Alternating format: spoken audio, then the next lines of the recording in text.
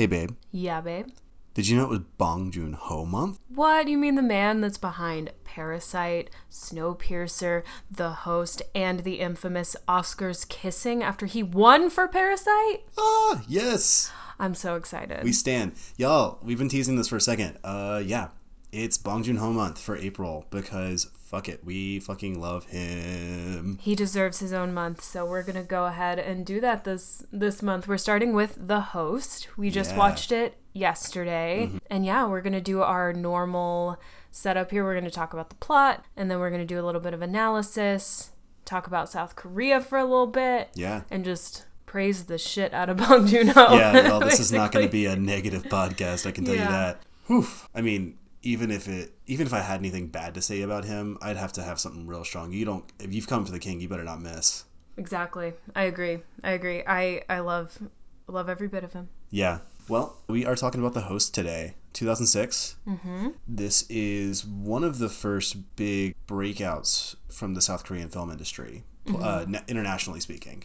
Yeah. South Korea has a strong history of being just incredible in film, but they're better known for animation studios. Mm-hmm. For instance, Avatar: The Last Airbender, the show, not that awful movie, was entirely animated by South Korean companies. Amazing. Yeah, really cool sense of style, totally different take on anime. So, yes, The Host, 2006, directed by our man, Bong Joon-ho. It was written by him and Baek Chul-hyun. Also, there's going to be a lot of South Korean names. I'm going to do my best. I speak Mandarin, not Korean, so it's close, but it's not the same. So I'm just going to try here. Please give me a little bit of benefit of the doubt. Yeah. I'm genuinely trying here. It's just a language that I'm not super familiar with. It's all good. Let's see. Yeah, so we have our stars, Song Kang-ho, Byun Hee-bong, Park Hae-il, who most of you will actually recognize, Bae Do-na, and Go Ah-sung. Some great music from Lee Byung-woo. Cinematography from Kim Hyung-koo. Nice. A lot of information right up top. Sorry. Oh, and a box office killer. 11 million for the budget. 89.4. That's US dollars. 89.4 million in box office returns. Incredible. Yeah. That's awesome. Love it. We love to see a king win. We do. So do you want to just kind of dive right in with the plot here? Yeah, we're going to try and bang this plot out pretty quickly. There's a lot to talk about on the back end, just because this is the first one we're doing in sort of our Bong Joon-ho / South Korean film month. Mm-hmm. Something I'm a huge fan of, and I don't see a lot of coverage on. So I'm really, really excited about this, but I want to kind of get everybody on board with a little history at the end. Absolutely. So let's get through this pretty straightforward plot. Let's do it, kids. All right. It is the year 2000, a whole 1,000 years before Jonas Brothers release their famous song. We have two doctors. One's an American military pathologist, played by Scott Wilson, and his Korean assistant, played by Brian Lee. Apparently, the military pathologist is very upset with all the dust everywhere on these sealed bottles of formaldehyde. Ugh. Like, okay. That scent still haunts me from doing dissections and stuff. Ugh. That scent is so awful. It's very distinct. Yeah, it's a very, very particular thing. So, there's a couple of dusty bottles, and the military man decides that because they're a little bit dusty, they all have to go in the drain. Great place for formaldehyde. Yeah, you know. Great place, you know. It's not like it's a very toxic chemical. Yeah, that's got it. That's protocol, right? Yeah. Standard operating procedure is dump that shit down the drain. Yeah, totally. Doesn't fall into the category of fogs. It's not a fat. It's not an oil. It's not grease. So fine, it can go down the drain, right? Ugh. I just feel like common sense tells you don't do that. Well, because I read this as like a power move, right? So we'll get into more of the history of this, but American military not occupation of South Korea post the Korean Civil War. Yeah. There was a lot of... I've got to imagine that like these jackass American military people who think that they're so much smarter than this backwards race in their minds. Like, I feel the racism of it. Yeah. Is what I'm trying to say. Is that, like, that was all in heavy scare quotes, by the way. Sorry, that's all. That is... I don't feel that way. I want to make sure that I just think that there's a perspective where the American military felt that way about Korean citizen. Yeah, and, like, I honestly, when I saw this scene, I was like, is this, like... just the way the actor played it, how menacing it seemed. I was like, is this like some sort of a terrorist attack? Because everyone knows, like I was saying, when I was in high school, there was like a formaldehyde spill from like one of the science classes, and they canceled school for the rest of the day. Yeah. And so like they sent us all home so that they could like get it under control. So it's like, if you've been to any sort of like science class where you end up having to do a dissection, so like by middle school, high school, you know how dangerous formaldehyde is. So I was kind of like, just how menacing he said, yeah, pour it down the drain, or like whatever he said. Yeah, because it's that whole condescending speech. So he's like, the Han is a very broad river, so let's be broad-minded. And like, fuck you, jackass. Yeah, so I couldn't tell if at the top of the movie, I couldn't tell if it was just like, you know, commentary, or if it was like, is this a plot driver in the way that like, is this like tied a into terrorist to the end of the film, like he's trying to cause issues or, you know, kill people or whatever. Yeah. I couldn't tell, and it, you know, it wasn't super clear, but honestly, either way, it's still a really great start to a movie. Yeah, it's a strong terrifying. start. Yeah. So we see the next few years happen all along the Han River. We see a couple of fishermen in the river. One of them grabs something out of his cup, grabs like something in his cup, and goes, "Oh, that's they." And he and his buddy discuss how gross it is. And there's just that funny thing of like, he almost drops his cup in the river and gets really upset because it was his daughter got in that cup. And it's just this dumb little rinky-dink little cup, and it's cute. Which is such a Bong Joon-ho move. And I'll keep talking about this, but I love his sense of humor. It's so good. It's incredible. He's got that shit-eating grin humor. Yeah, totally. And I absolutely take to it. I love it. Yeah. And then we see a few years later a suicidal businessman who's trying to jump off of the bridge into the river and is just like staring at the dark mass underneath the water. And his two associates, friends, what have you, who are trying to stop him from killing himself, don't see it, and he just says morons to the last and just jumps off the bridge. Yeah, that scene was just... There's a lot of powerful scenes in this. Yeah, and that one doesn't come back again. I guess it's just like showing you that like this thing has grown, because the guy like from the guys with the cup that are just like looking at like, oh, how many like tails does this thing, or like, you know, how many heads, like it's gross, and then it's huge and this guy just like jumps down into there and it's crazy. Yeah. So I guess plot wise, that's what it's trying to tell us, is that it's like grown. Yes. This thing that we haven't seen yet. So we're in 2006. It seems to be the next day because there's that news report of the guy who jumped into the river and then only half of his body was recovered. Yes. Was that on the TV? Yes, that's on the news. And then they change it. This adorable little girl. Yes. His daughter. Hyun-seo. Yeah, comes in there and is like, oh, I want to change it. Over to like the sports or whatever. Yeah, because Auntie is killing it with the archery. The archery competition. It's like the national competition, Yeah, because she's going for a medal, and so they switch it to that. And we've just got like a really cute family dynamic going on here. We can tell that her grandfather. Yeah, and we can tell that like they don't have a lot of money. They own this little food cart. Little food cart, where they, you know, sell snacks and things like that. And her dad is so cute. She keeps complaining about her phone. Yeah. And he's got this little tin of it was previously coins. Cup noodle. Well, yeah. It was, yeah, and he's got it hidden behind the boar's head in there, and the weird little boar's head decoration. Yeah, the random boar's head, and he's like, I'm saving up to get you a new phone, and she's like, there are only like pennies in there. He's like, there's some quarters. Yeah, it's all dimes. It's a couple quarters. Yeah. And then he's like, what's this penny doing in here? Yeah. But yeah, it's like, so it's establishing this really adorable working class family dynamic. Yeah, it's really sweet. It's a really tight-knit family, obviously. And the dad just wants his son to be responsible and not eat his customers' food. Yeah, he's saying like, there was like one Matt that complained because one of the squid had 9 tentacles instead of 10. Like, who counts? I would never even count that. Right. But I mean, we both worked in the service industry. We know how crazy people are. So I have never eaten off of a customer's plate. Lies. Whatever. So yeah, we have the cute family dynamic. We find out that Gongdu's sister, Hyun-seo's aunt, is a national medalist archer. She's so incredible. the father, Hibong, comes in and is like, yo, you gotta fucking go make this right. Go take them a new squid and all these beers and tell them it's on the house. And then he sits down to watch. He's like, oh, I can't watch my daughter's matches. I always get too nervous. So and then he ends up cute. sitting down with Hyunseo, and they're just cheering and screaming on. And he's got his beer open. She's got her beer with her straw in it. She's like, there's so alcohol. bitter. It's so bitter. It's She's cute. fantastic in this. And then fan. so that gets Gongdu down to the riverfront with all the other park goers, and they start seeing this creature, and they're like, oh, what the fuck is that thing? Oh, it's so gross. Oh my god. And he throws the beer can in, and it just eats it whole. Yeah. And then all the other park goers just toss all of their trash and shit into the river to try and get it to eat it, and just runs away. Because that's smart. Yeah. That was just a funny scene to me.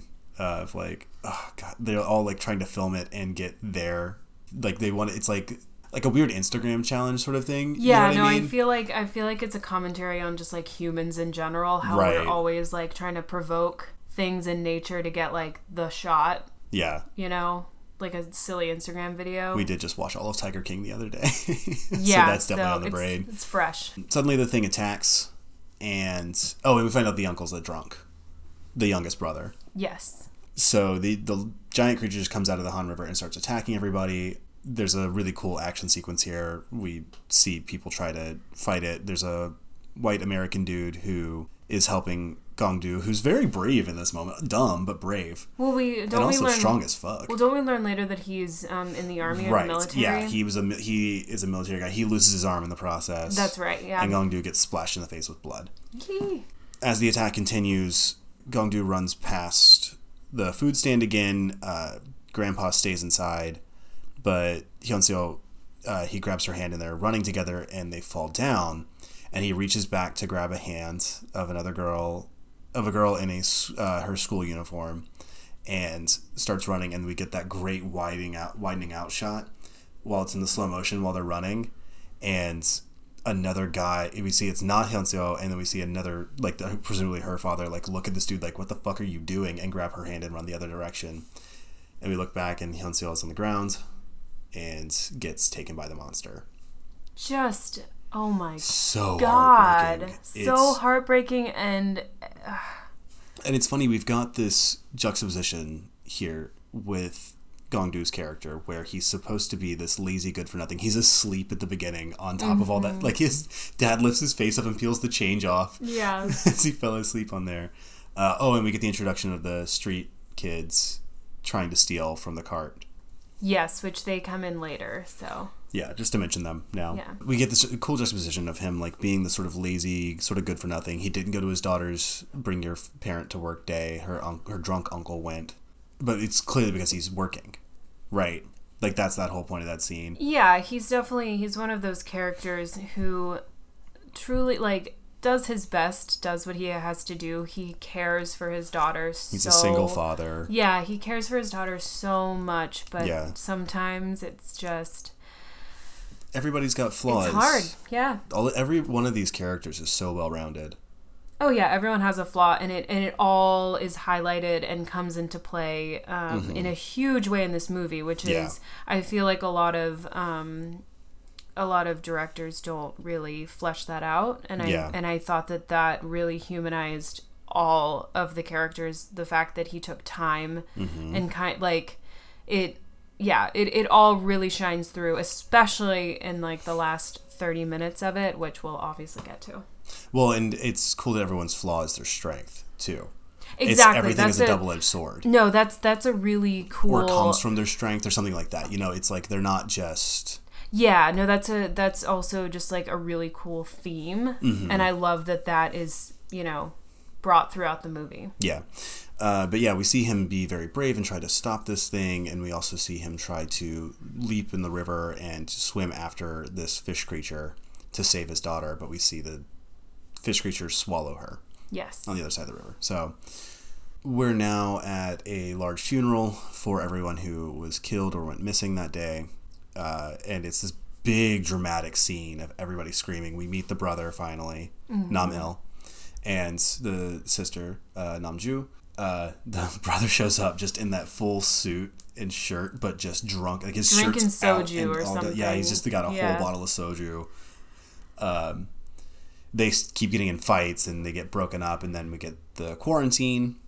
We find out that supposedly any exposure to the virus causes like lesions and itching and like all of this stuff. Which we were like, okay, little on the nose for what's happening right now. Like we seeing everyone with the masks and like quarantine, this whole and all of this, and we were like, damn it, quarantining a major city. We didn't mean to do this, but we're here, and art imitates life, life imitates art.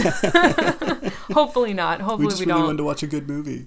Yeah, by our man Bong Joon-ho. Bong Joon-ho. God, we love him. So great. So they are in the hospital in the quarantine, and we just have a lot of sort of like, we have the doctors who kind of seem to care but are overwhelmed on the nose, and then everybody gets sort of like separated. The whole Park family gets separated from the rest. Mm-hmm. Gong-do is not supposed to eat anything, and of course he goes and like he like sneaks open a can of what we think I think it's canned squid or something. Yeah. And is trying to eat that just straight out of the can, and then he takes a call. He gets a phone call, and it's his daughter, and the call is breaking up, but it's Hyun-seo, and she is telling him that she's in a sewer and she doesn't know where she is, but it's a large sewer. It's dark. She's scared. Come find her. And then the call drops. Yeah. Or her phone goes dead or something like that. He tries to talk to a cop and let him know. He's told his whole family. He tries to talk to a cop and be like, dude, go find my daughter. She's in a sewer. It's large. She's alive. And he like can't get his words right. He keeps speaking like all jumbled. So of course they're like, has he had a psych eval? And we see the compassionate doctor, which I love. Yeah, we do. But yeah, this just, I mean, it just brought up a whole... I'll talk about that later. Actually. Yeah. Never mind. Yes, we will. So we get the cool dramatic escape. So there's, during the archery competition, the grandfather Hee-bong and Hyun-seo had both said, she's too slow. She's always too slow. She takes her time because she runs over the clock. And so she can't win gold. Exactly. Yeah. And so this she shows up with the bronze medal. Yeah. And this is what we were talking about with like, their flaws are also their strengths. Like this is something that she obviously has gotten to the top of the game at, but once she's at the top, she's like too slow.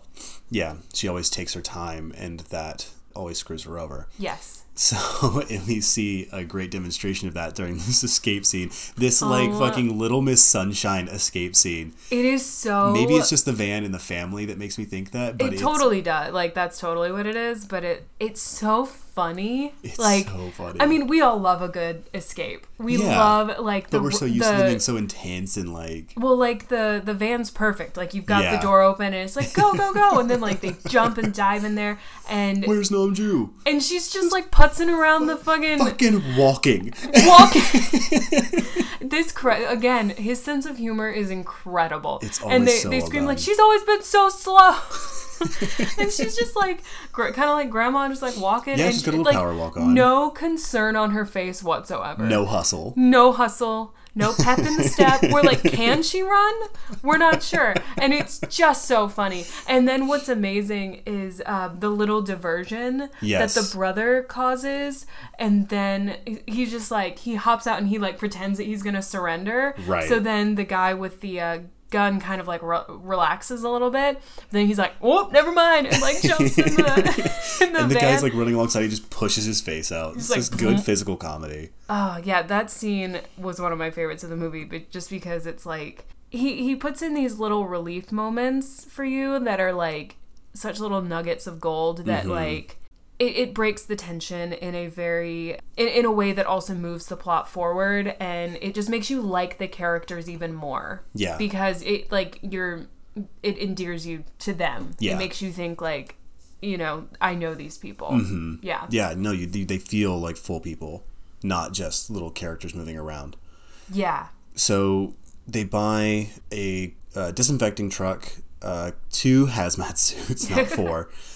3 shotguns and a little bit of ammo and a map of the sewers, and get completely gouged. So everything that Hee-bong owns goes to these sort of criminal underground guys. Yeah. And then they have to get to the checkpoint, and he has to bribe another official, and he gives him Hyun-seo's phone money. Coins. And Gong-do is just like, no, and he just has to bribe the official and gets past. So they're in the quarantine zone, and they start searching the sewers. And we have this sort of intercut thing with that and the 2 homeless kids from before. Mm-hmm. So we see them kind of hunting around, and this is where we hear the first mention of so they go into the food cart, a food cart. I think it's supposed to be the Park families, but I'm not sure. Yeah, because they end up in it too later on. Yeah. So the older brother is Sejin, and the little brother is Seju.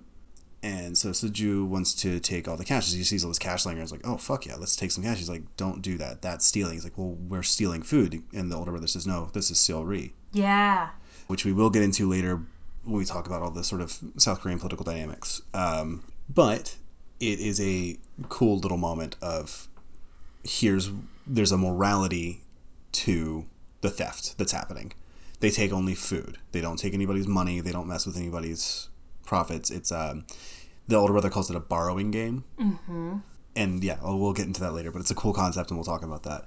So actually, you know what? Fuck it. Let's just do it now.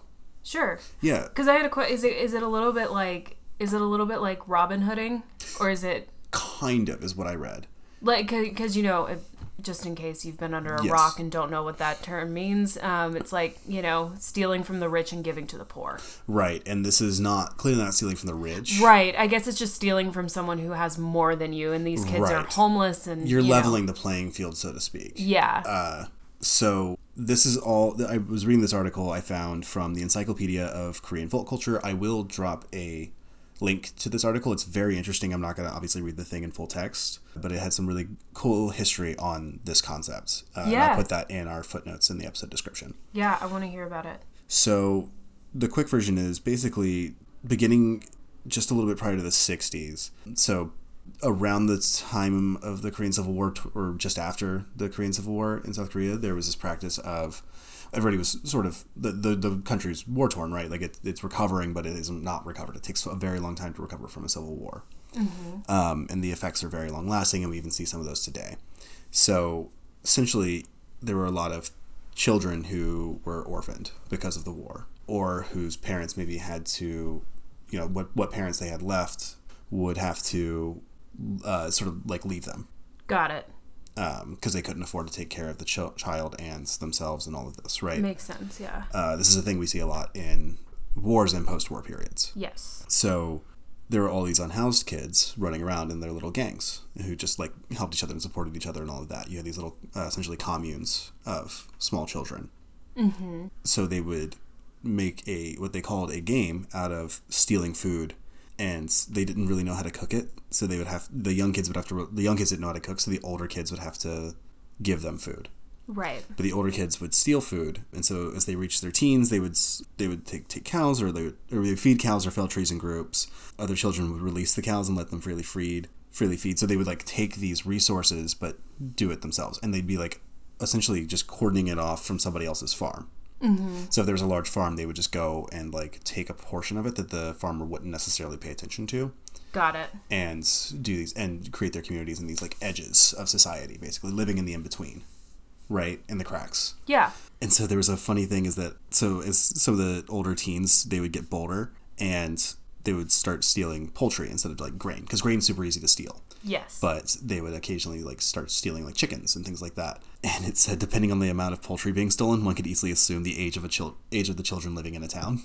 Oh, that's funny. Yeah. In a depressing way, but funny. Right. So they would really just like work together to like sneak around and steal these things because they couldn't feed themselves without family or money. So they used their family unit that they created.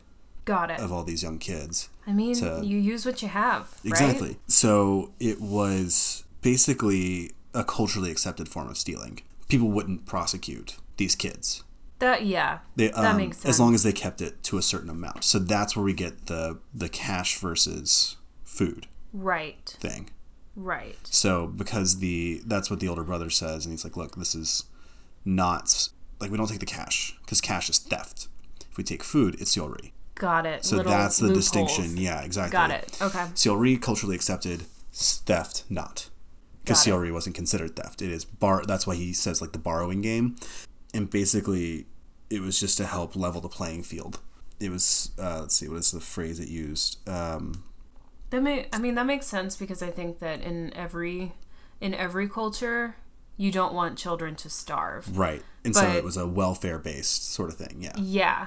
That makes sense, because it's like, what are you going to do with that money sort of thing? But if we know that, you're just getting food to keep yourselves alive, then I could see how that just is more acceptable. Yeah. And also some of the older folks understood that these kids were teaching themselves to farm. So they were learning a valuable skill, because when they would steal the grain, they would have to plant the grain themselves. They would find their own plot that wasn't taken. Smart. And do that. So this is mostly out in the farming communities, but you would see this in cities as well. Cool. Anyway, that's sort of the overview. Yeah. Again, I will post the link to the full article in the episode description, because it's a really, really interesting article. No, it sounds really interesting, because it's not only like these cold hard facts. It talks a lot about humanity as a whole, and what we all collectively decide to care about. Yeah, what we deem appropriate and what we don't. Yeah, and enough people clearly deemed this appropriate for it to not become an issue, and for it to be a widely just accepted thing. So that's why I find it so fascinating, is that it's something that humans actually agreed on. Yeah, that in an unspoken agreement, but that's what cultural laws are. Like, laws are spoken agreements. Cultural ethos, mores, all of that, those are unspoken. Yeah. And those tend to be more powerful. Absolutely. So that was a nice aside, right? It was fun. I learned a lot. I learned a lot. Yeah. So the two kids get captured. Yes. And the older one dies, and Hyunseo starts taking care of Suju, the young boy. He's so precious. He's so cute. So they are hiding out of the reach of the creature, and she's trying to take care of him and all of this. So the Parks then find the same food stall that Suju and his brother and Sujin had found, and that's where they talk about Seori, and they're all in there, and they make their noodle bowls.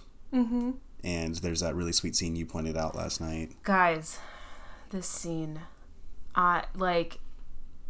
it almost, I was too shocked by it to have any emotion.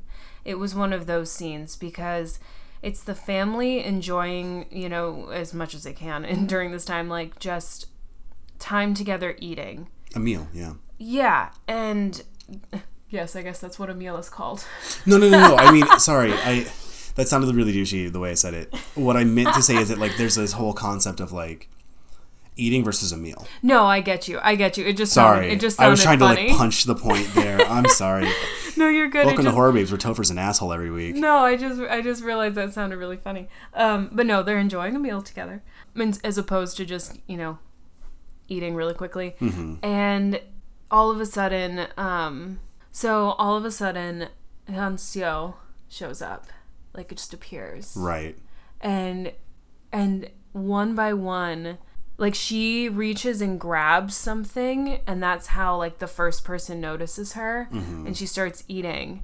And I believe it's her father who notices her first, and he feeds her something. And then it slowly kind of goes around the table. It's like it is a silent, prolonged moment where each of them has a chance and hands something to her or feeds it to her, and then the scene's over, and it's beautiful. It is such heartbreaking in this beautiful way. It's heartbreaking, and like I said, it's like I was so stunned by it that I didn't even have any emotion, and that's crazy. Right. Like, it's such a heartfelt moment where it's like it just talks a lot. It says everything about a working class family. The solidarity of that. The solidarity of it, and just how much of a strain it is to have a child, obviously.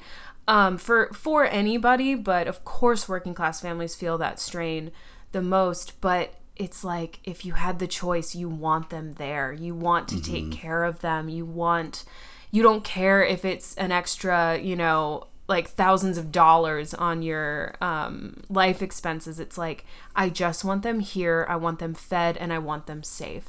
Yeah. And that was what was so touching. There's so much power in that moment. So much power in that moment, and it was so beautiful. Oh my God. Yeah, I love this commentary on class structure. You don't see the juxtaposition here like you do in some of his other films, but this is one thing that Bong Joon-ho is huge on, and we'll talk more about this later, but I just really wanted to point that out, that this is a great moment of commentary that has no lines, a little bit of action, but it's just a small, quiet little play for 30 seconds, a minute. And what it demonstrates is the solidarity in the community that the working class has. It's like, this is all we have, but this unit. Is all we need. Yes. You know, it's like, we just want to sit down and share a meal together because, yeah, this is all we have, but it's all we need. Mm-hmm. It's so sweet. And the feeding of the child together too was that's really that it, yeah, as well. Is it like the takes family a village sort of thing, exactly, to raise a child, yeah, right, absolutely. And I loved that. I thought that was beautiful, and I think that's reflected later in the action end of the film. Oh, definitely, it comes in a different way. Comes back in a different way. Mm-hmm. But this is the beautiful, quiet moment. But they spot the creature, take some shots at it, and there's the big chase scene. Mm-hmm. They're trying to track it down. Earlier in the movie, Hee Bong had said the older people. There's talk amongst the older people about how if a creature kills a child, then it is a responsibility of the people to hunt down that creature and kill it for the sin it's committed. Yes. And he says, I will not rest until I slit that thing's belly open and take Hyun-soo out of it. Yes. It's just so he makes this like promise. Yes. And here he comes to fulfill it. Yep. So we see, there's also comedy in this scene too, though, in the action sequence, because once again, Gongdu falls. Yeah. Nam-il falls. Hee Bong, they all fall. They're like so, chasing because they're not so professionals. Goofy. Yeah, it's so goofy in a way. And there's a nice moment of like, I at least appreciate that they all know that how to use a weapon because of there's a compulsory military service I think it's compulsory in South Korea, but I know there's a draft at least still in place. It's like you spend 2 years or something like that in the military.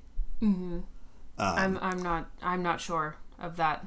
I don't know this. I can't remember the specifics right now, but sure. I know that there is a history. There's a tradition of young people performing military service, and I think it's 2 years. Got it. So that it's a nice background of like, oh, why do these characters like every movie we watch where characters are using guns, you're like, how the fuck does this person know how to use a gun? Yeah, it's kind of like that suspend your disbelief sort of thing in a lot of action, horror, sci-fi, etc. movies where it's just someone picks up a gun and they all of a sudden know how to use it. Right. And you're just like, what? Huh? Yeah. I wouldn't know. I've shot a gun exactly once, but it was a shotgun and I would not know how to use any other. Yeah. Any other sort of gun. And I don't even know how to turn the safety off. I don't know. Yeah. I would die. You know, I would just be a goner. Let's just be honest. I don't know how to transition from that. So I guess I'll just jump back in the plot. So they're chasing down the creature. They keep firing. They hit it a few times. Like, they definitely injure it. Yeah, he's just a big old guy. So yeah. He's not going to go down after a couple bullets. We also don't know how sci-fi this is at the moment. You know, yes. like, we don't know what's going to kill it. Exactly. So Nam-il and Hee Bong, the brother and the dad, they both run out of shells in the shotgun, and they're being chased back down by the creature. And the military, we see some military guys in the background who are running down the canal, and this is a tough part because they need help. Yes. But they also can't get caught because exactly. they'll get thrown back into the quarantine hospital and right. everything. So this is kind of a tough moment for them. Yeah, and then it gets even tougher. So they're both out of shells. Gongdu says he has one left. Tosses his dad. They have that cool gun toss moment. Oh, of they course. trade the guns. Of and course. Hee Bong, the father, is down on the water's edge and is just like so resolute, so about to just fuck this monster up. Yeah. And levels it to take a shot. We have the nice big moment of like, this is going to be great. It's barreling down on him. Pulls the trigger. Nothing happens. And it cuts to Gongdu counting how many you see him counting on his fingers. Yeah. And then Hee Bong dies. And it's really fucking sad. It's really sad. Oh, and we have Namju be, and then we have another Namju is too slow moment. Yeah, with the arrow. Arrow. She gets ready to fire and she doesn't get the shot off. Yeah. So Hee Bong is killed by the creature. Gongdu just can't console himself, and he goes back and holds his father as he dies. Mm-hmm. And is captured by the military. Nam-il and Namju scatter. Yeah. They skedaddle. Goodbye. So there's a time cut here, and it's not clear how long, but it can only have been a day or two. So we see Nam-il meeting up with an old friend of his from his student days, And this is when you learn that Nam-il is actually very capable. Oh my god, yeah. But his only skills he learned in school were protesting and civil disobedience tactics. Yes. And he talks to his friend. He's like, "You were out there every single day with me. How did you do? How did you get a job? Like, what's your?"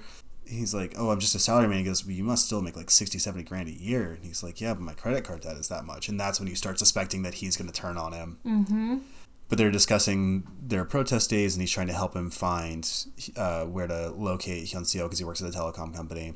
And there's that great scene where his friend goes into the back room to quote unquote go look for the real password. Yeah, right, bro. The password must be in the manager's office. All of those cops just like huddled in there with their masks on. They're like, well, and then he keeps asking about Namju as well, like where is she? Yeah, and he's like, Namju is going to be tough to find. He's not like giving her location or anything. And they don't know. He doesn't know where he is or she is or wherever. And that's when we also find out he's like, you better be careful. Nam-il's a real escape artist. So it's like all these things that we're like learning about him in these moments of like, oh, this dude actually is very, very capable. He's just not a businessman. He's like a freedom fighter. Yeah. That's where his skill set lies. So he finds the password. Yes, and then he finds where clipped on a little thing on a Post-it, and he gets the information he needs on it. You know, he sees on his map and he sees where the phone call came from. He's like, there, and then he's like, hello, I found the password, and then all these cops come out, and he's like, okay. So then we see him like slowly grab like a paper clip, and you're like, oh, what's he about to do with this? What's he about to do? And then he puts it in the prongs of just a plug, and then he plugs that in, so then everything just like the fuse breaks. It's amazing. It's incredible. I loved that moment because it was just such like a quick thing of like, what's he gonna do? Oh, yeah. So we start seeing that he's super fucking clever. He's very, very capable. He's like agile. Yeah. He's quick. We're seeing his pros instead of his cons. We've seen like his faults throughout this entire movie. Yeah, he's mean. He's a drunk.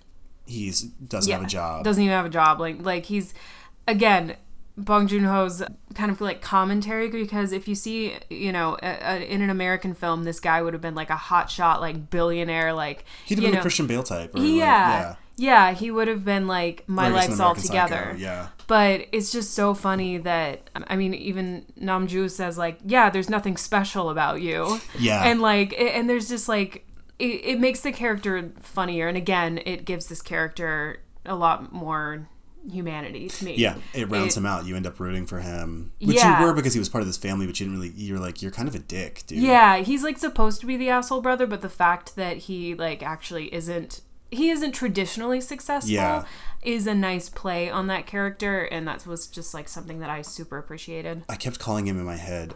He was a Joe Bluth at the first part of the. He's this like unemployed kind of asshole brother who's just a dick to everyone all the time. Yeah. But he ends up being something completely different. Like, there's not an Arrested Development parallel for the second half of him. Right. But in the first half, that's what I think of him as, is just like this douchey brother who should be super successful but isn't. Yeah. And then we find out that, oh no, it's just because the talents he has are no longer useful. Exactly. In the society he lives in. Yeah. So he has this awesome escape sequence and keeps trying to call Namju. Her phone's not answering because he falls down off the bridge and just fucks himself up. Yeah. And he finally just gets a text off to her. Then we find out that Namju has been sleeping inside at the bridge. Dope move. So fucking like Hunger Games. Also, amazing shot. Let's not discount. A good shot, yeah. Like, you're every shocked. Shot in this is incredible. I mean, yes. But like, you're shocked by like what's happening, but then you're also like, oh shit, that's a dope shot. Mm-hmm. Like, hell yeah. The transition from him on the ground sending the text to her waking up in the like in that little part of the beam in the bridge. Oh, it's so good. Such a good hiding spot. For real. Honestly, I'm like taking notes. So she goes out and she does her little like sneak around recon. We've got our rogue type here for those D&D heads with me out there. So she sneaks around, she gets some batteries, she grabs a portable charger, plugs in her phone, and that's when she gets the text. Yes. Then she goes straight to the Wonghil Bridge, is armed and ready for the creature, and is looking for Yeonseo. Creature rounds the corner, she lines up the shot, we think she's going to get it, and again, she is too fucking slow. We're seeing a recurring theme here. And she gets knocked into the hole. Yeah. Cuts back to... Now we have, like, Gong-do in the medical facility. This is when we find out that the virus isn't real. That there is no virus. Yeah. But they're, like... The American doctor says there is no virus. There was no virus in the sergeant. The guy from the beginning of the film got his arm ripped off. But... Yeah. Who's now dead. Yeah. And we find out that he died from shock during the surgery. We're also finding out that, like... Apparently Gong-do is impervious to anesthetic. Yeah, because he's like still feeling it. I'm like, oh my god, and that's he just gets up and like fights his way through for a minute before he's tackled back down. And then, so they it's gruesome. Yeah, but they drill a hole in his head. Nam-il oh my god, that scene where he's like yelling for. He's offering them everything. Just to, like, let him out of there. He's in, like, a fucking straitjacket, and you just see, like, them preparing, like, leveling his head and, like... Measuring the angles and plotting the point, and then, like, the drill starts, and you're just, like, the whole scene is just so tense, because you're just like, what are they going to show here? I thought he was going to die. Yeah. Ooh. So, yeah, we also get another great moment of the bullshit asshole American who, like, taunts him. You think it's caring at first, and then you find out that he's taunting him to, like, trick him into trigger something in his eye so that he can say that the disease is in the frontal lobe. Yeah, that was a really disappointing part. Not for filmmaking, but for that character. It was such a disappointing moment. Like, why didn't you reach out to all these people? Why didn't you do this? Why didn't you do that? And he's like, I tried. And then my words get jumbled up, and I just get confused, and I try to say things, but they don't come out right. And there's the whole language barrier, too, where they're talking, and he doesn't understand what's going on, and it's yeah, this is a really gut-wrenching scene to me, that whole thing. But Nam-il wakes back up. He's with the homeless dude underneath the bridge that he fell under, who has dragged him to his little mat so he can sleep. We love this homeless dude. Honestly, he's a hero of this movie. So he's Nam-il's trying to gather up. He's like, I need all these soju bottles. I have to get to the Wong Hill Bridge. Where's the Wong Hill Bridge? And the guy's just like fucking with him. He smashes.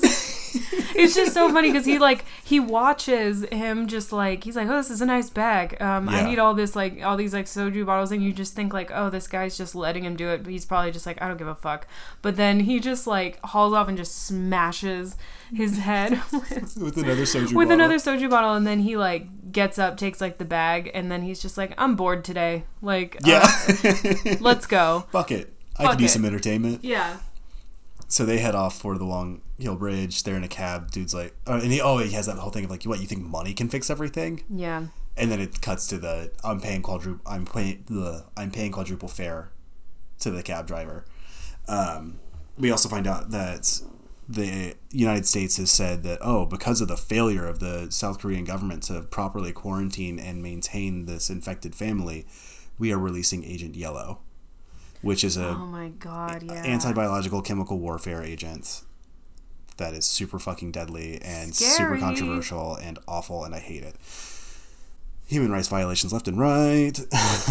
Yep. So Gong-do then pulls his masterful escape.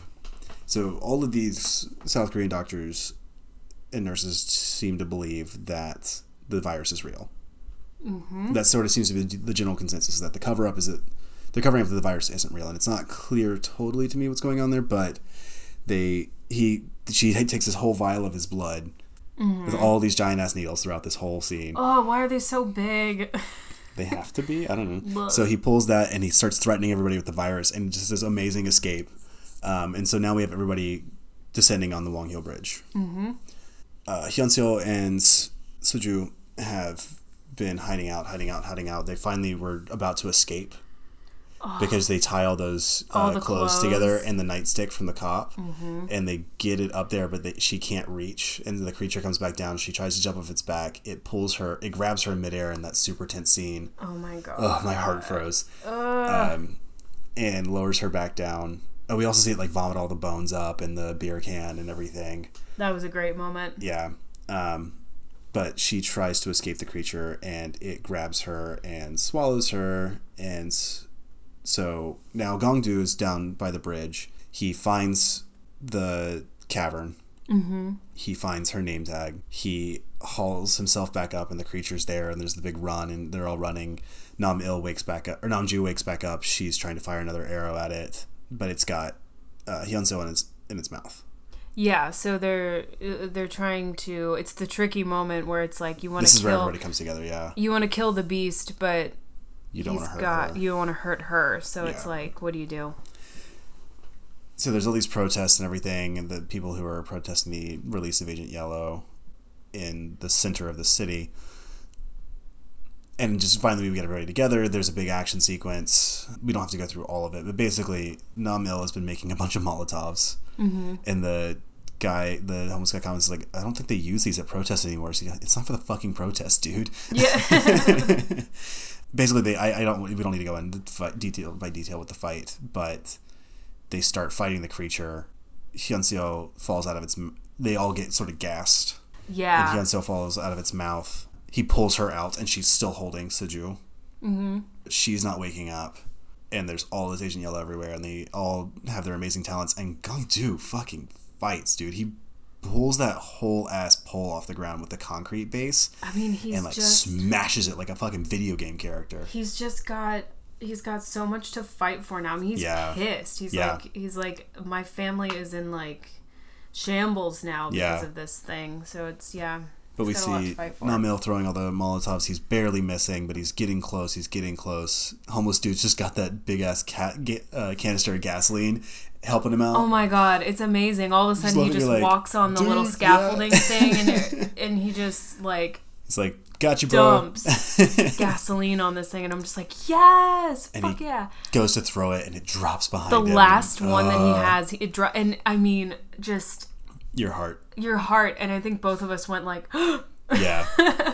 And Namju comes in to save the day with the flaming arrow. She finally gets the shot off. She hits it right in the fucking eye. Whole thing catches on fire. It won't die. Can I tell you the cinematography and the moment this queen has? It's like she gets like from it's still on fire on the ground. She like lights the end of her. Or she sticks She grabs the rag. There's like a rag with it. Yeah. Anyway, and it's just like the wind's blowing in her hair. Yes. We've got just like the perfect angle, the archery angle here, and she's just like ready to fucking go. And she ain't slow this time. Nope. She takes the goddamn shot. And then Gongdu stabs it in the throat, and it dies. Hyunseo's dead. That was a great moment too, because it's so slow. The pole that he has, and the detail of that circle in his hand. Oh my god, guys, we were both in such good moods after this movie yesterday because it's so good. Hyunseo is dead. He takes Suju, wakes him up. The family sort of separates after that. We don't see Nam-il or Namju again in the film, but it's months later. It's winter, and we see Gongdu no longer has the blonde in his hair. He's hanging out in his little food cart with Suju, making them food, hanging out, watching TV together. And we see him he sees lights off in the distance, and he like gets ready with the gun. They keep going, so it's clear that he's like not supposed to be living there, but he just refuses to do anything else. He's got all the photos of his family everywhere. There's that cute moment where he's like, oh yeah, I really want that wanted poster, like they got my civil photo in there, and he's like, I look good. Yeah. And he's like, oh, we should get a photo of that for Hyunseo when we get out. When we save her. And he's got that framed on the wall. It's really cute. And him and his new son Suju sit down and share a meal together. There's that moment that Suju is like, this is all they're talking about, the cover up and the hoax of the virus and everything like that on the TV. Yeah. And he's like, I don't like this. This is boring. Can we watch something? Or he said, do you want me to turn it to? He goes, let's just turn it off and enjoy this meal together and have a nice meal together. Yeah. And just like sit down and enjoy each other's company. The kid says that, and I love that. And so he just like, there's the comedy of Gongdu trying to turn off the TV with his toe because he can't find the clicker. Yeah. And they just sit there, and the final shot of the film is just, it's a slow widen out as they just sit there and eat their breakfast together. Yeah, which is what we were talking about with like the coming around full circle with just you do what you can with what you have, and I think it's like such an amazing bow on this film that he took in took him in. And, and it's so sweet. And yeah, it just ties into the whole value of, this family. Absolutely. But yeah, so that's the end. That's the end. plot, yeah. That's it. It's such a wonderful film. It really, really is. So yeah, this movie is wonderful. I have think nothing but praise for this movie. I want to be like objective and a good film critic and all of this shit, but I have fucking nothing bad to say about this movie. Guys, I'm gonna say this now. It is at least tied for my favorite horror movie. It's up there. It's a top 10er for me. Like The Vavitch is my number one, but this one I don't know yet. It might have just knocked it to number 2. I don't know. It's definitely up there. It's in my top 2 faux show. The Thing is still my favorite. That is fair. Alien's up there. Halloween is up there. This one is such a contender, though. It's a real contender. It's so fucking good. Just from front to back, honestly, it's so good. And I have to imagine that at least one of the writers on like Stranger Things has at least seen this, if not taken direct like inspiration from it, because the whole time I was kind of just like, I kept relating it back to that plot. You've got a stolen child who is somewhere that we don't know where. I mean, of course, in Stranger Things, there's more sci-fi elements. There's a whole realm that that they're stuck in. But, like, there's a big monster. I mean, the Demogorgon even looks like this monster with the whole, like, splayed mouth thing. Yes. So I would have to imagine that at least one of the writers of Stranger Things was smart and, saw this movie for what it was, which was amazing, and decided to expand upon it and throw some 80s on it. Yeah. I think that's right. Yeah. Yeah. I just kept thinking that I think that this movie inspired a lot of things that we've already seen. Yeah, absolutely. It's a good bit of film history for you. Not that Tarantino's word means that much, but this and Parasite are 2 of his like top 10 favorite films. Mm-hmm. And this is considered like one of the films of the century from South Korean film. Hell yeah. It's just an absolutely incredible film from top to bottom. And a lot of that is because it's so mired in the actual history of South Korea, which I love. So there's a lot of that that's going on in here. And we mentioned a little bit of that. Yeah, so give us some mystery, time baby. for Tove's History Corner. I can't wait. I'm about to learn so much. Ready. So I will say I am not a historian, and I'm aren't? I know. What? I just read a lot. I'm breaking up with you. This is not what I thought I was getting myself into. Fuck. Guess I gotta learn how to be a historian now. Yeah, my dream has always been to be with a historian, so. All right. Well, I guess that's where we are now. Podcast canceled. Welcome to Horror Babes, where Topher dies every week. All right, so there's a lot of history in this that I have read about. So I guess I'm not a real historian. I just play one on this podcast. Great. Someone has to. I just get bored and I stay up later than you do, and I read things on the internet and just research it. I'm just so tired, guys. Anyway, so dear God, are we ever going to talk about the history of this film? So we heard a lot about student uprisings in this, and there's a really sweet moment when Gong-do is asleep in the food cart, and his father is lecturing his siblings about how they treat him. It's like, oh, he's so dumb, da, da, da, da, da. He's just a big lazy fat ass, all this shit, right? And his father's like, okay, here's what you two need to fucking understand. Yeah. This child is amazing. I love this boy, and I'm making up for lost time with him too, because you don't remember this. You either weren't around or you were too young to remember what he suffered through. So what he's referring to is there was an 18-year-long authoritarian regime under one president in South Korea. So the South Korea post the Civil War was a quote-unquote democracy, but not really. So the president Park Chung-hee had reigned for 18 years. Mm-hmm.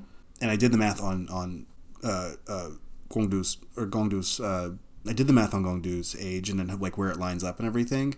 So he was 36 in the movie. It takes place in 2006. He would have been born in 1970 or so. Right. What that means is he would have been 9 when the president was assassinated. Uh-huh. this authoritarian ruler who'd been in power for 18 years. Yeah.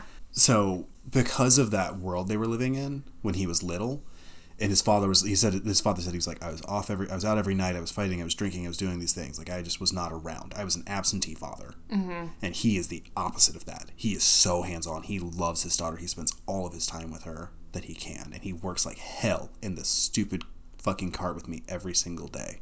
To get his son a new phone. Yeah. And the father even says, you don't see him. I work every day in this stupid little cart with him. Mm-hmm. I can tell by his farts if it's going to be an A+ or a B- day. He's like, he's not an idiot. He's a very smart kid. But, like, something happened to him when he was young. It's something, he mentions, like, an accident. And, like, something happened to his head. So mm-hmm, he's got, he's got some sort of brain damage. Yeah. Is what it sounds like. Mm-hmm. But he's not in like a, he's not slow. He's not stupid. He just misses things. And I connected with that a lot because, like, I've had a few concussions and I definitely have, like, holes in my memory. And, like, you've seen me try to remember things sometimes and I just can't. Yeah. And it's just, like, small stuff like that you just can't fix. Yeah, and I think a lot of people don't sympathize with that because for people who have that, I think it's... Oh, he says he would get beat up all the time. That's what it was. Yeah. Well, I think it's incredibly frustrating for those people. Mm-hmm. I mean, like you said, you relate to that. Yeah. And I don't think that people sympathize with that enough. No. That, like, they don't want to not remember something, or they don't want this to be happening. Yeah. They're probably more frustrated with themselves than you are with them. Absolutely. Yeah. That's 100% thing. And, like, it relates to people who have, like, stutters and things like that too. Like, I had a professor in grad school who had a stutter, and it's not that he didn't know he's fucking brilliant. He's one of the, like, top meta ethicists in the field. Yeah. He's a really fucking smart dude. Yeah, and it's such bullshit when people discredit people's intelligence because they have something that they can't control. Yeah. Like, what the fuck? Yeah. So, anyway, there's a really nice speech about that. Mm-hmm. But that ties into the sort of, like, what he grew up under. So then we have that sort of establishes the age gap between him and his younger siblings. Yes. So Nam-il, we mentioned, was a protester, a student protester. But, like, well, okay, you're like, oh, well, South Korea is, like, you think about it, like, in 2020 terms. You're like, South Korea is great. Like, what the fuck? Like, they've got BTS. They're good. They've got K-dramas. Like... Right, but you're like, they weren't always. Yeah. Obviously. So, because, obviously, yeah. So that's the background that there was been this authoritarian regime, but that ended in a coup d'etat. So after the assassination, another president took over, and the military performed a coup. I don't really know how to phrase that right. Anyway, there was a coup by the military. Staged a coup? That's the fucking phrase. Thank you. The military staged a coup, but it was a silent coup. Thank you. I am a historian. I can't even say it. You're a horse historian. I'm a horse historian. That's a horse girl historian for y'all. Damn it. So, essentially, the leader of the Defense Security Command, this officer in the South Korean military, staged a silent coup and then came out with it, and then, like, all this stuff. And so basically it was civil unrest until the late 80s. Mm-hmm. And there was then basically the whole student generation of the 80s, people who would have been in college in the 80s, university, whatever, like high school to that, like the younger age, right? Yeah. There was all these uprisings throughout the 80s and some very public deaths of citizens and, like, military force used against citizens, like blatant attacks. Like, I was reading there was apparently they reopened an investigation into all of this a few years ago. The president at the time of South Korea did. Yeah. And they found that there were, like, helicopter attacks against, like, helicopter gunships firing on their own civilians. Shit. Yeah, there was a lot of brutality. Like, we talk about how violent protests can get. Student movements across Eastern Asia, like we're seeing in Hong Kong right now, and have been for months, are different. Yeah. We know Tiananmen Square. That was a student uprising in China, student uprising in Hong Kong now, and student uprisings that have a long history in South Korea, or in Korea in general, because I guess it was before it was divided as well, during the Japanese occupation. Which is something we'll get to in other movies that we talk about when we talk about more South Korean film, because we're going to do a lot more, y'all. Oh, yeah. Y'all going to have to learn how to read. Yeah. Yeah, can we stop this bullshit where people don't watch films because they have to read the subtitles? You're missing out on so much. Our comrade and brilliant leader, Bong Joon-ho, said the exact same thing. Learn how to fucking read. He's like, yeah, they call it foreign films because they have to read during it. Yeah. Put down your phone and just... Still love that he called the Oscars a national or a regional award ceremony. I love him. My love for him knows no bounds. It won't stop. It just keeps... It keeps growing. It's like even during the episode we're recording this and I just get happier and happier. The heart swells. But yeah, so there's been a long history of student protests and student-led revolutions in Korea specifically, and South Korea. So it all ended in 87, 88 was like the final nails in the coffin of this authoritarian regime. It just got it became too public and it became internationally seen. Like it was no longer just like an isolated incident within the country. Yeah. The world started seeing it. And that's when they finally caved. And then like all these different historians say like the only reason that South Korea has a true democracy these days is because of students fighting and dying against this government. Yeah. So I really love the power of that. Yeah. But there's a nice commentary here in this film with Na-mil. That character is a wartime character. Mm-hmm. If we were seeing him in a movie about the student government revolutions, he would be our hero. Oh, yeah, for sure. He would be major protagonist. Absolutely. Like, we would root for him. He would be our Captain America, right? Yeah. Just out there fighting the good fight. Mm-hmm. But because we see him outside of that context, he doesn't know how to adapt to a world that isn't that. Because his youth was spent doing this and learning this. And he says specifically, like, I didn't learn in school. I went to college, but I don't have a job because I couldn't learn anything. Mm-hmm. It's like, he's like, there's no jobs for me. He says that multiple times. He's like, it's not that I haven't tried to get a job. I'm not unemployed by choice.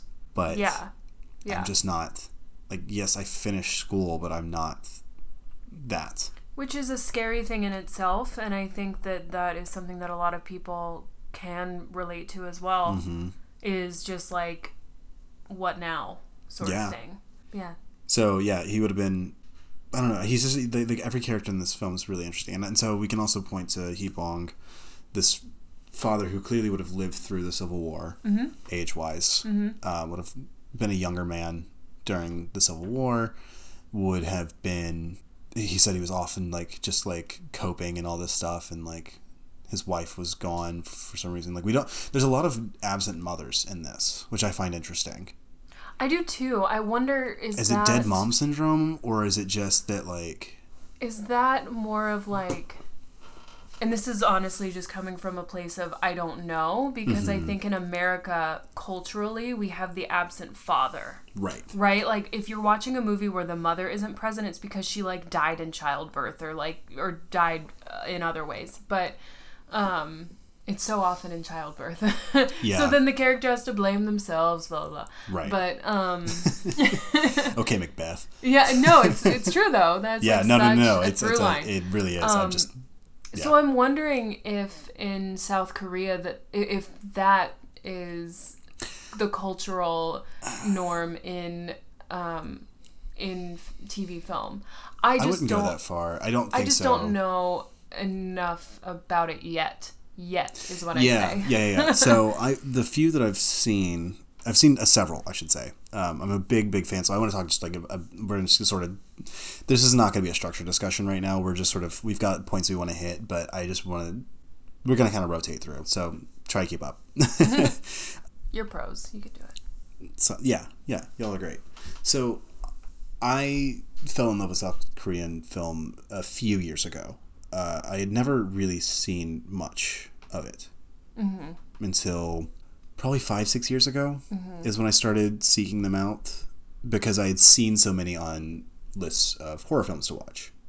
Yeah. So obviously Host was on there. Yes. Train to Busan was on there.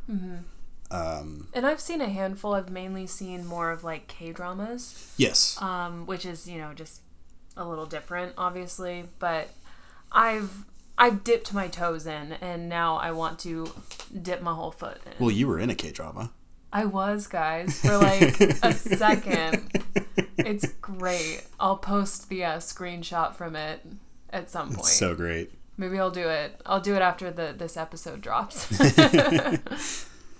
So K-drama star Nicole has now joined me on my South Korean film odyssey that I've just been going through for the past few years. There's just some really, really great ones. There's going to be some ones that we also cover here, but there's this beautiful one called The Silenced that's about young girls at a school during the Japanese occupation of South Korea that I absolutely love. And then there's The Wailing, which is one of my absolute favorite ones. It's so fucking long, and it's a weird act structure and all of this, but god damn, is it fucking gorgeous and so well acted. So have you noticed any... Are the moms present in all the other ones that you have watched? More or less, yeah. Okay. That's what I mean to say is that, like, yeah, that's what I was trying to get at. Is that, like, I haven't seen that reflected in other ones. I think this is just a choice made here. Got it. Okay. And I'm not sure what that choice is. Okay, I can say one bad thing about this movie. I don't understand the choice of missing mothers. And that's not because a bad thing necessarily. Missing. Yes. Yeah. So all I will say with that is that I might just be something that I don't understand. Like, there may just be a cultural divide there that I'm supposed to understand, and I don't. And I'm sure that a lot of people would feel that way, like watching absentee fathers in American TV and film. Like, why are the dads gone? Or like in the 80s when you had all the dead moms in sitcoms. Yeah. Like every sitcom had a dead mom. Every sitcom had a dead mom. Party and that was a parallel for that. divorce. Yes. It was a way to talk about divorce because divorce rates spiked at that time in the 70s and 80s, and so everybody was making films because suddenly, like, the quote unquote broken home. Yeah, I guess that's was a new what genre. Yeah, I guess American that life. is the question that I'm trying to ask is Yeah. like, was there a reason for that, or is it just like? Is it just a choice? Yeah, and I'm not sure. Choice. Yeah, so just from the lack of clarity there. Is a mark against it from an American lens, and I want to be very clear with that. Mm-hmm. I think, again, anyone who is shying away from them because you have to actually pay attention and read, like you are missing out. They're beautiful, horrifying, amazing films. Yeah, honestly, and this is my last little tag on that. I love watching subtitled movies because they actually force me to engage. Yes, I think, can't be on my phone. I can't be on my computer. I can't be doing something else. I have to stay engaged. Like, it's so easy to disengage with films these days, and I have a really hard time with that. Same. I think everyone does. I think everyone can relate to that statement because one thing leads to another. You know, like someone texts you, sends you a message on Instagram. Yeah. One thing leads to another. You've been tuned out of the movie for 30 minutes. Yeah, and you lose the entire pacing, the flow, all of that. And I don't think that. I mean, that's just a thing that we have to realize is within us. And if you're watching a movie with a friend, maybe put your phone in the other room. If someone calls you, obviously, if there's an emergency, turn it on like the ringer. But like, yeah, don't have your phone in the room. I don't know. Yeah. I don't know what we're deep in the quar right now. Yeah, this is the perfect time to watch. This movie is free on YouTube, by the way. Free with minimal ads. Like there was maybe one. I think we had one at the beginning, and the rest were just like pop-ups. Yeah, and you could skip them. Mm-hmm. So yeah, there's no reason to not watch this film. it's as of April 1st, 2020, the year of our core, 2020. Yeah, 2020. It is free on YouTube, and absolutely every single one of you should go watch it. Yes. And every single one of his films. We're going to be covering Parasite later this month. Hell yeah. We are debating the others that we're going to cover. There's 2 others. We're just basically going to run a special month. Yeah. This month. And I think we'll do a horror nah on Snowpiercer. Mm-hmm. It's a must cover. You know, we got to talk about it. Yeah. But there's a couple of his other films that we're sort of talking about. We'll have a very special guest back to talk about Parasite. We won't say who yet, but... Yeah. It's going to be a fun month. In regards to this film, I kind of just have one more topic I want to discuss. Yeah. Oh, sorry. I wanted to get back into the South Korean film, too. Oh, but okay. Yeah, but go ahead. No, we should finish that. Oh, yeah, because we took that long trip. We did. Might have to cut all that out. No, I won't. Refuse. So, I'm not going to edit audio. Fuck that. It's pure. It's raw. I will cut that. So one of the things I've noticed a lot about South Korean film in general is this just absolute loving care they devote to cinematography. Yes. I am running through my head of all these films I've watched from that have been produced by this country in some way or another. Every last one of them is fucking gorgeous from start to finish. There's not bad shots. There's not bad shots. Just the shot selection, the transitions, the filters and gels and lighting and post-production, there's such loving care with making the film look pretty. Absolutely, and I appreciate that so much. Like, we'll talk about Snowpiercer more, but one of the things I love about that film is just how interesting it looks. Mm-hmm. It's riveting. The colors are super deep. The lines are really crisp. Like, it's clearly had a lot of post-production on it, but in a way that's such a light hand, where it's just deepening of shadows, you know, you're crushing your blacks, pumping your whites, all these sorts of things in this every single frame.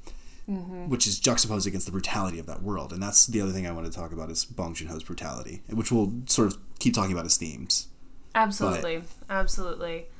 The brutality of the worlds he creates, that he puts in his worlds, is just tough. Mm-hmm. Like we were talking about how brutal the scene is with the first time we see the monster full grown. Mm-hmm.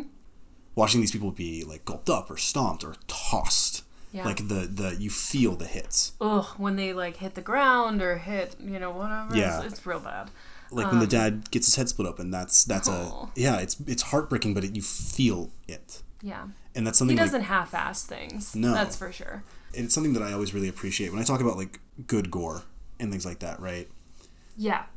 There's gore, like we've talked about gore with intention and things like that on the podcast before, especially Absolutely. On Horror Nod. I think Joseph and I were the first ones to have that conversation on here, but it's been brought up with Shannon and other members of other guests we've had on the podcast, and you and I as well. Yeah. But there's other vectors to gore too, because I think gore is like a critical part of the horror genre. Oh, for sure, and it defines the genre for some people. Yeah. Not for me personally. I think it's if it advances the plot, then absolutely put it in there. But this is also world building gore. No, absolutely, which I think falls under gore with intention, but I think it does. I agree with you there because I mean, again, I'm just I feel like I'm scarred from growing up during the times of Saw. Yes. Where the torture porn era. The torture porn of Saw.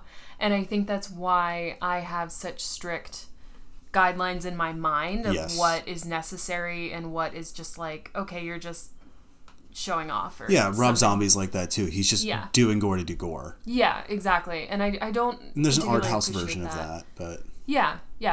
I don't know. It's also just one of those like things like I know it when I see it. Yeah. Like it's tough. It's tough. Are you a conservative judge talking about pornography? Oh, stop it. So, I think this is just I would just wanted to bring this in just because it's such a cool theme for him. There's a discussion, and I'm gonna go a little far afield again and then come back in. I'm gonna go. I'm gonna take a walk. Yep, we're following down this path. I trust you. Let's go. So there's this sort of commentary discussion in video game journalism and critique, where you talk about controls and are they grounded or are they floaty? Do they snap? Are they crisp? Or do they float around? And there's reasons to have both. Mm-hmm. Like it's good for some things to be that way. It's good for some things to be floaty. It's bad for others to be floaty, right? Sure. And it depends on how you want the game to feel and all these things, right? It's how you design this to how you want the world to work and what the rules are of that world. Gore is the same way to me. There is floaty, sort of meaningless, sort of... I want to use the word floaty for this reason because it's just... It doesn't feel like it's grounded in the world, and it doesn't feel like it happens, right? Got it. So I would say like... a lot of like hack and slash, not slasher, but like hack and slash, like medieval type sort of things. Mm-hmm. You see all these sword fights and people just ripping through each other, like lightsaber fighting. Yeah. Or like when people are like, we just were watching the Star Wars prequels, and those lightsaber hits never land. Yeah. As to the audience member, right? You don't feel the stab or the slice when all these random people are being done because it doesn't look like they're being hit. Yeah. You know what I mean? Yeah. Really, really good gore, you feel. Totally. And you can actually physically feel it. It's not like an abstract thing. It's like, ooh. And that's what I mean by I know it when I see it. Yeah, it's an empathetic moment, yes. Yeah. Mm-hmm. Not to, I don't mean that in the psychic sense. I just mean that in the mental, like, brains are physical, there's nothing else to them.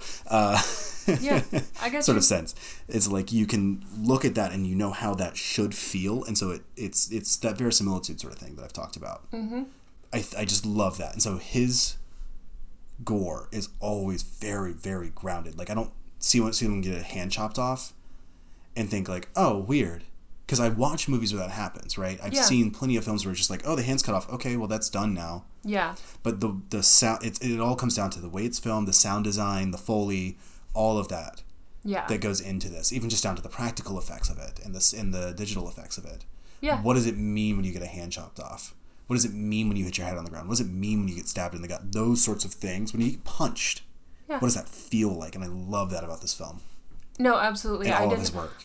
Well, yeah, there was not a gory moment in this film that I felt like was not, I'm going to use the strange word of like earned. Like it like nothing That's felt... 100% the way you put that. Like nothing felt out of place. No. It all made sense. Like this monster was pretty insane, pretty intense. Yeah. And then you've got also like the medical gore. Yes. You know, like all of that was obviously well placed and...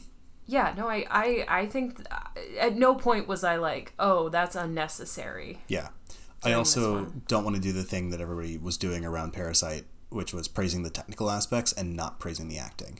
Oh my god, the acting in this film is... incredible. So our lead is such a good actor. He's in a bunch of other stuff. So good. So he's also in Snowpiercer. He's in Parasite. Yes. He's been in all of these like major, like every time he's in a movie, it's a critically acclaimed movie. You know they got good actors when like even the child actors in this were incredible. Yeah, they hit their marks, they found their light, they did their fucking job, and they did it well. It was so good.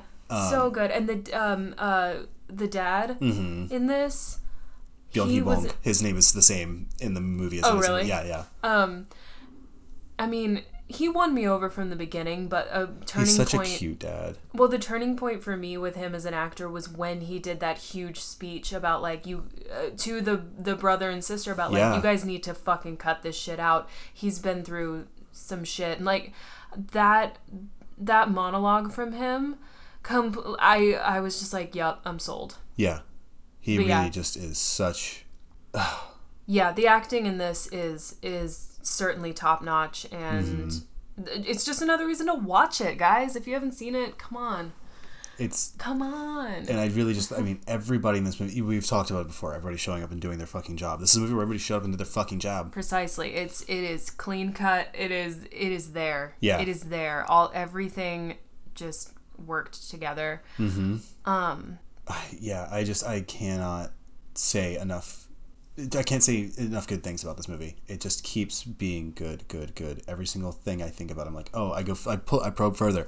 That's amazing. I probe further. That's amazing. I probe further. That's amazing. Like, yeah, and going off of that, the one kind of like last thing I wanted to bring up about this movie is that like we've got a lot going on here, right? We've got a monster. We've got children in danger. But we know that they're still alive for the time being. And then we've also... And we've got, like, commentary on, like, government and all of this stuff, which is scary within itself as well. Just, like, that power that they have. And then kind of, like, the fourth thing that we have here is the whole medical staff not believing our main character. Yeah. It's kind of like the, I feel like I bring this story up so often, but it's kind of like the horror of Rosemary's Baby, where it's like gaslighting in a way. It's like they're saying that this isn't happening to him. No one's willing to listen. And how scary is that? I mean, they literally go and like take out a piece of his brain, guys. Yeah. Like a mini little lobotomy. And that is, and all because they were just like, oh, we can prove that this person, that like this non-existent virus has gone to this person's brain and we can't convince, anybody else otherwise. And it's, I mean, that in itself is terrifying to me, that no one is believing him that his child is alive, and no one's wanting to help except for his family, who they're already after. So there's the risk on top of that of them being captured and the same thing happening to them. Yeah. And so there's that at the core of it, and then around that is like everything else that layers on top and just makes it even more horrifying. So Yeah. we've got like a lot going on in this movie, but you never as a viewer feel like overwhelmed and like you don't know what's going on. No, it's it doesn't feel choppy. It doesn't it all works together and it all just comes into this horrifying narrative. Yeah. It's funny. It's I think one of the reasons I love Bong Joon-ho is that he's not afraid of being simple. No. I think people, you and I have talked about this a lot. We were actually talking about this with singers the other day, and like, and there are no bells writers. and whistles per se in this movie. Not a goddamn one. Yeah. There's a little bit of that extra plot with the Americans going on. Yeah. That's kind of in the background, but it's wallpaper, if anything. Yeah. It's set dressing, right? Yeah. But I think so many directors and writers they think that because it's complicated or convoluted, it's good. Like, Yeah. I've said this time and again that I think that the only reason people think Fight Club is amazing is because it's complicated. Or that Inception is good because it's complicated. It makes you want to like watch it because you're trying to unpack more it. Like, times. yeah. Nolan is very, very guilty of this. I think he's successful in doing it a lot of times. Like, I'm not saying anything against Inception. I'm saying things against the fans of Inception. I think people who only like movies that are like that. Yeah, that's like, the problem. Like, Nolan is like the opposite, I would say, so of Bong Joon-ho. So he's got Memento, convoluted plot. Inception, convoluted plot. Dark Knight's even kind of convoluted. Like, even his like big blockbuster films are a little bit like Interstellar's like that. Like, all of these movies he does are all sort of like tied in they're a Gordian knot. They're just like 1,000 knots within each other. Yeah. And Bong Joon-ho is Alexander the Great coming up to the Gordian knot and saying, fuck it, I can just cut the knot in half. Yeah. That's absolutely. untying the knot, right? Yeah. Yeah, and I love that about him. I love that that all of his stuff pretty much just goes back to a very basic set of values. And I think it's very refreshing, the simplicity, but then there are also layers to his characters. Absolutely. Well, I think that he builds a beautiful world. I think exactly that everyone can relate to. I think he's able to do that because he sticks to these simplistic sorts of things. Absolutely. Because he uses simplicity to his advantage. He's such a better writer and director than so many other people out there. This is why we wanted to do. Sorry, this is the background here. This is why we wanted to do this. Is because I think that even though he just won a bunch of Oscars and made them make out. Favorite. Stan. We think he's an undervalued director, particularly in the horror genre, because he bends the rules of what we consider horror, and we want to really start moving out with y'all to more horror that's not just American or Western European. Yeah. I think that was a nice. We would be doing you a disservice if we only stuck to American films. Yeah. Like, what? Like, we have a couple Persian films in the docket that we're going to do. Like, we've got a bunch that we can get in here, and I'm excited to share all these with you. But this is how we sort of wanted to kick off the expansion of the podcast. Yeah. Was with this Bong Joon-ho month. And again, it's because the man's just a fucking legend. I think he's easily up there with what, like, hit for hit with Carpenter for me. Yeah. As a director. Yeah. Because, like, I think they're very similar directors, right? So I want to sort of compare here and talk about why Bong Joon-ho is such a great horror director and writer. Right. Let's talk about The Thing real quick, right? Okay. The Thing is a pretty straightforward plot. Yeah. There's a thing. It imitates people. They have to stop it from leaving the base. Yeah. That's it. Yeah. That's the fucking plot of The Thing. Yeah. A bunch of people die. Yep. Sorry, spoilers for The Thing. Yeah. It's been out for fucking 40 years. Get a life. All those characters have moments and flaws, and there's like 12 fucking characters in that, and you know something about every single one of them. They're all distinct characters, right? You saw it for the first time a few months ago, and you were able to keep track of every single character, even though there's 1,000 fucking characters in it, right? Yes. And there's a world that you know about. It's because there's nothing extraordinary happening. Yeah. There's nothing extra happening. Yeah. It's all just sort of ordinary shit in an extraordinary situation. Halloween's like that too. You know something about each of these characters, more or less. It's not the best example of that. Yeah. Maybe I'll say Alien is like that, and that's Ridley Scott, not John Carpenter. But like, it's an interesting comparison, John Carpenter and Bong Joon-ho, just because it is, they are both.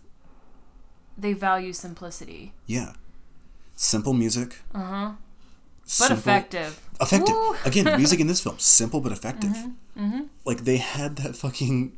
I was calling it Curb or Little Miss Sunshine music in the Little Miss Sunshine scene. Yeah. That music is simple. It's like just a sort of like carousel-esque, not the... Like riding on a carousel, not the musical carousel. But it's this very simple, like, straightforward music that gives you the comedy of the scene right away. But it feels a little dramatic and chasey. Yeah. And it mirrors what's going on in the scene because it's a carousel. But that's not convoluted. That's just like it works on you use one thing to do a bunch of things. It's like a chef's knife. Yeah. In your toolkit. You just use it for as much as you can. Yeah. And everything, there's little special things you do for other stuff. Yeah. I'm interested this month to hear more about your thoughts on comparing. Yeah, I'll work on that John a little Carpenter. bit more. That was a off the cuff one, so. Yeah, no, I think that's pretty interesting. And would explain why both of their films have been so successful, and maybe that's, I mean, everything has its place to a certain degree, but I think once we go back to the simple, basic values of film, I don't know. There are films that withstand the test of time, and I think that simplicity has something to do with that. I think so too. And I think that'll be something fun to talk about for the rest of the month. And yeah, I think we should kind of wrap it up here. Yeah. Unless you had any other points to make. Oh, so many. But we'll save some of them. We've got future episodes. We've got a whole month, and we really hope that you guys follow us through this month in celebrating Bong Joon-ho, because what an incredible dude. Also, fucking trash that this wasn't nominated for anything international except a fucking Saturn Award. Really? It was only, I'm pretty sure, I was just looking through the list again. I am pretty sure, yeah, it was nominated for a bunch of awards, but Asia Pacific Film Festival, Chunsa Film Art, Blue Dragon Film Awards, all of these are like Eastern Asian, like the Eastern Asian seaboard. It's China, it's South Korea, and I'm trying to remember where the other one is, but it's basically those two countries.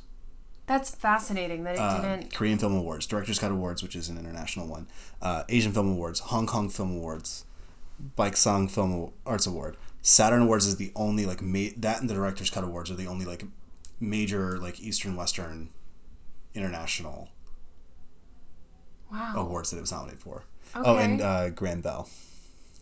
And it was nominated in the Grand Prix of the Belgian Syndicate of Cinema Critics 2 years later. Wow.